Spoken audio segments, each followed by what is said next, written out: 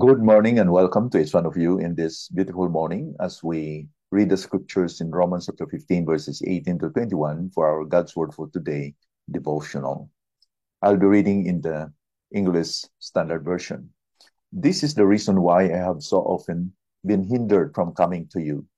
But now, since I no longer have any room for work in these regions, and since I have longed for many years to come to you, I hope to see you in passing as I go to Spain, and to be helped on my journey there by you once I have enjoyed your company for a while.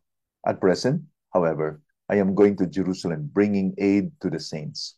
For Macedonia and Achaia have been pleased to make some contribution for the poor among the saints at Jerusalem, for they were pleased to do it, and indeed they owe it to them. For if the Gentiles have come to share in their spiritual blessings, they ought also to be of service to them in material blessings. When therefore I have completed this and I have delivered to them what has been collected, I will leave for Spain by way of you.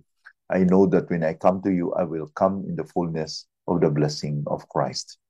So Paul, as is about to finish this lengthy epistle in this book of Romans, he mentioned here about his desire really to visit Rome personally, and he testified here about the sharing of blessings between the Jews and the Gentiles, respectively.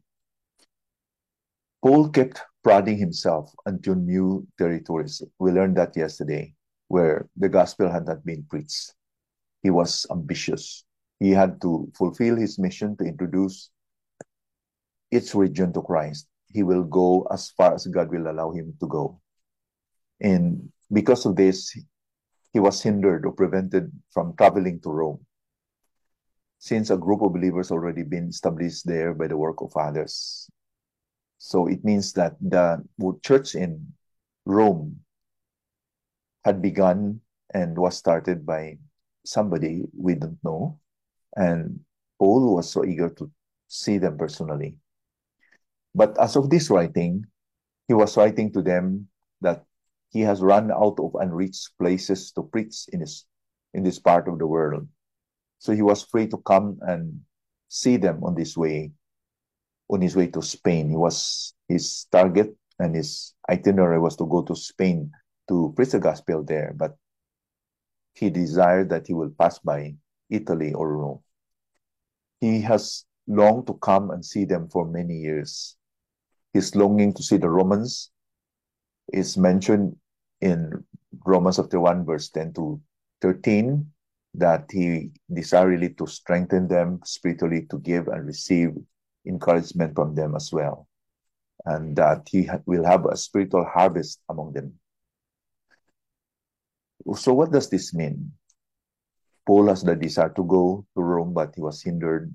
But it was not because it was a wrong hindrance, but it was just not the priority in the time, in that season of Paul's life. What I mean is this, that our lives are marked by seasons of life. Now, we have seasons of life. We plan, we desire to do something, and it won't be materialized in certain seasons of our lives, but there comes a time that we are free and we have the freedom to do it. So let's not fret when the Lord will not open to us doors and it's still closed doors before us, because it might be that it's not yet the time, as Paul always desired to visit Rome, but he was hindered. Aside from his desire to enjoy his fellowship with them personally when he will come there or when he will go there, he was hoping that they will be able also to help fund his ministry or missionary efforts in this new region. And that is what we read in verse 19. In other words, Paul was leveraging the gospel partnerships that he had.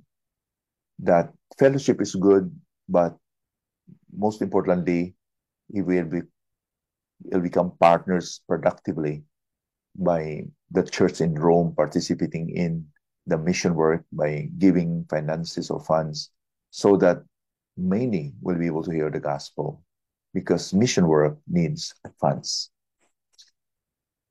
Their funds would surely further the gospel work. Talking about funds that is important in ministry, Paul had told them, had related to the Christians at Rome, that he had initiated to raise money from the Gentile Christians in order to meet the needs of the poor Jewish Christians in Jerusalem. And this is also related by Paul in 1 Corinthians 16, 1 and 2, and 2 Corinthians 8, verse 1 to 9. But at this point of writing, he was headed to Jerusalem to deliver it. The churches in Macedonia and Achaia that he mentioned, he writes, have been pleased to contribute what he could to the poor saints in Jerusalem. Paul may have pushed hard for this, but the giving was not mandatory. He was just pleading for them that they will understand and see the need of the Christians at Jerusalem, that they will have the burden and the desire to help them. You see, we can just encourage people to do something good, but each one of them has to decide by themselves. We cannot coerce people. We don't need to oblige people, but we can persuade them. We can tell them the whole story, encourage them by the many informations that we know, and let the Holy Spirit touch their hearts in order that they will be able to support and contribute for the funds for the brethren who are struggling. So they would share the blessing, and Paul's argument was, if the Jews in Jerusalem or in Israel had blessed them because of the spiritual heritage that they received,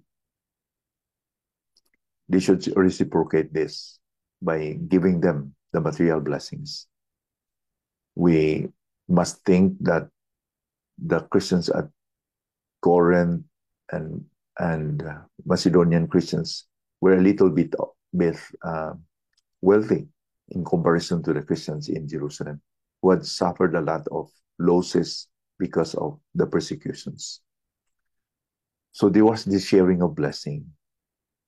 If we think of giving, if we think of helping others, let us be motivated by love and thankfulness.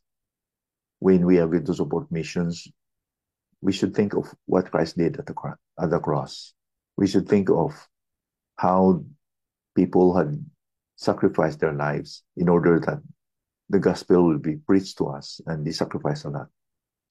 So how could we repay?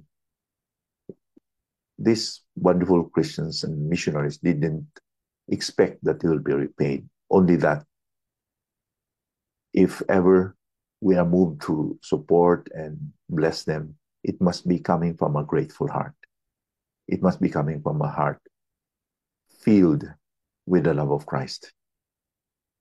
As somebody said, you can give without loving, but you cannot love without giving. So may it be that the love of Christ will permeate in the hearts of each one of us, our brethren, in order that when we give, it must be an outflow of that love.